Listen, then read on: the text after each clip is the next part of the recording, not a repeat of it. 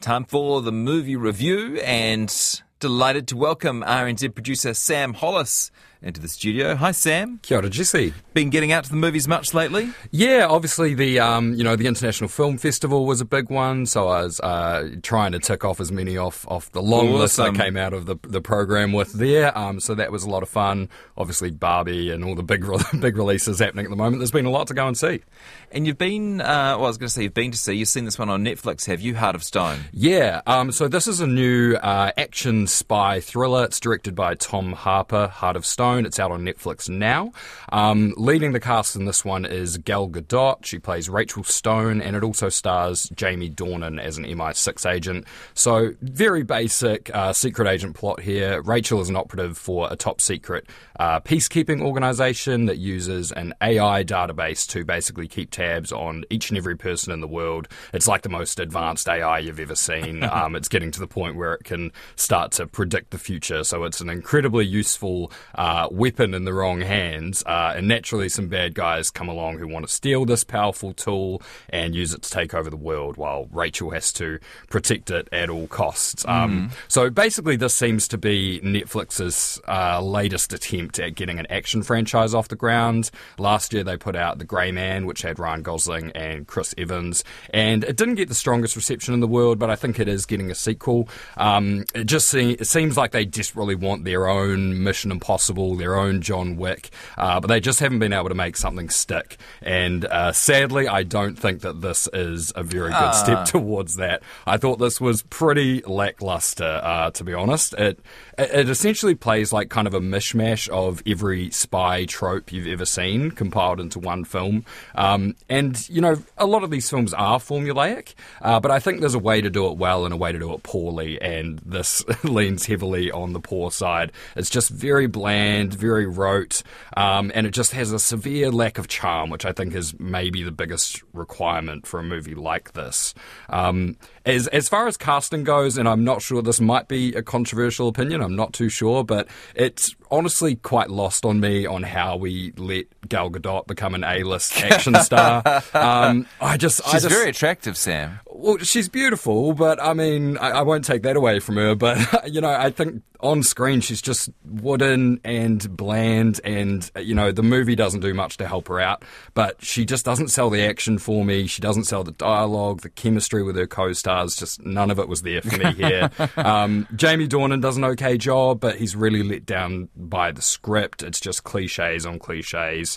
And the action is honestly not great as well. There's a couple of nice fight scenes. There's a really cool one on a blimp, which I thought was quite unique, but a lot of it was laughable with just really poor CGI, really choppy fight scenes, and some of the most obvious green screen I've seen in a contemporary film. So sadly, I didn't come out of this with too many positives. I can't say I'm going to really recommend this to anyone.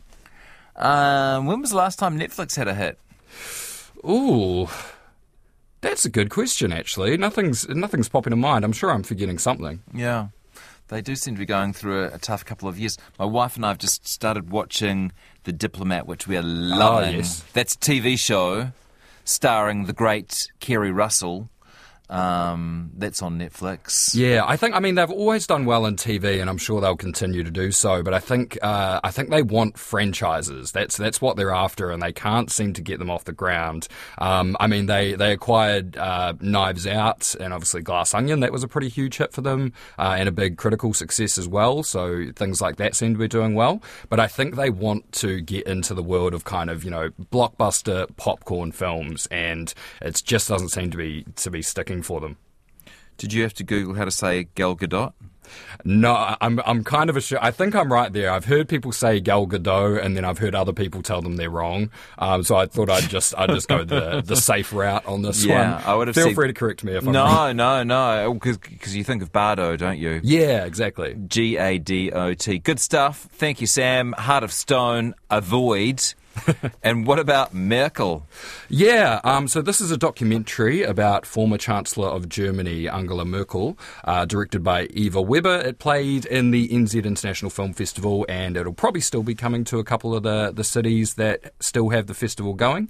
And on Monday, it'll also be available to stream on Doc Play. So as you'd probably assume, this covers Merkel's political life as well as her background. It really breaks down why she is who she is. So we learn a lot about her upbringing in East Germany during the Cold War.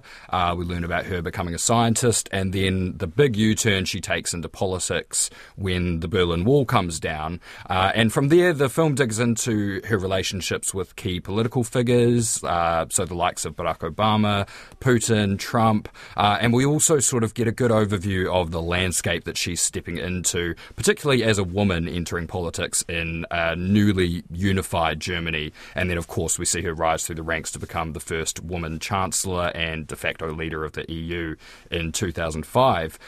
So I think it can be really difficult, particularly with political figures, to tell their story in a way that looks beyond their politics and actually endears you to the person behind the brick wall that they all have to put up to play their role. And I thought this film did a really great job of balancing those two things and connecting the two in certain moments. Like there's a fantastic moment in the film, for example, where Angela Merkel was a famously unemotional politician, but the film opens with footage of her military ceremony where she's being farewelled from office in 2021, I think it was, and there's a brass band playing, and we see her start to tear up, and then suddenly this funky German pop song from the 70s fades up, and you realise, like, this is the song the band are playing, and it's a childhood favourite of hers, and so, yeah, it does a really good job of kind of just gradually taking you behind the scenes to see that behind this, this steel exterior, that there is a real person behind there, and you really start to gain empathy for her through moments like that. And it's clear with this that it was made with an international audience in mind, because not only is it giving you a look at Merkel's life, but it's also breaking down the political landscape of Germany that she was entering into. And it really does a good job of, giving a foot in for someone like me who has very limited knowledge of German politics. I wasn't alive when all this was going down.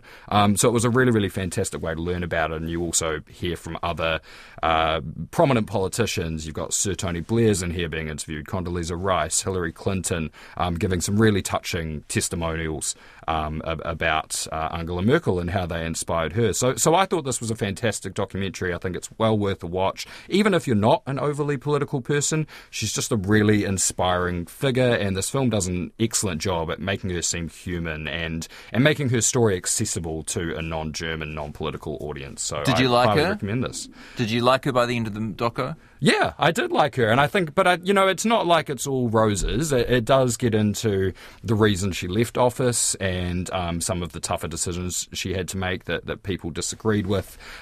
So I can see why she might not be everyone's cup of tea, I suppose, if you are politically minded. But, she's portrayed as a person who stayed incredibly true to herself, which I think is, something you have to respect. So I came out with a lot of newfound respect for Angela Merkel.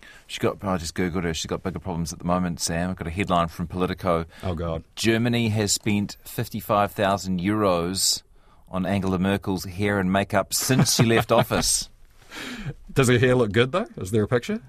There is a picture. Looks great, yeah. Oh, with every penny. Well worth it. Worth every euro cent. Thank you, No Sam worries. Hollis. Thanks, Jesse. Great stuff. Sam Hollis, our movie reviewer, was talking about Merkel, the documentary, and Heart of Stone, which he says is not worth watching on Netflix.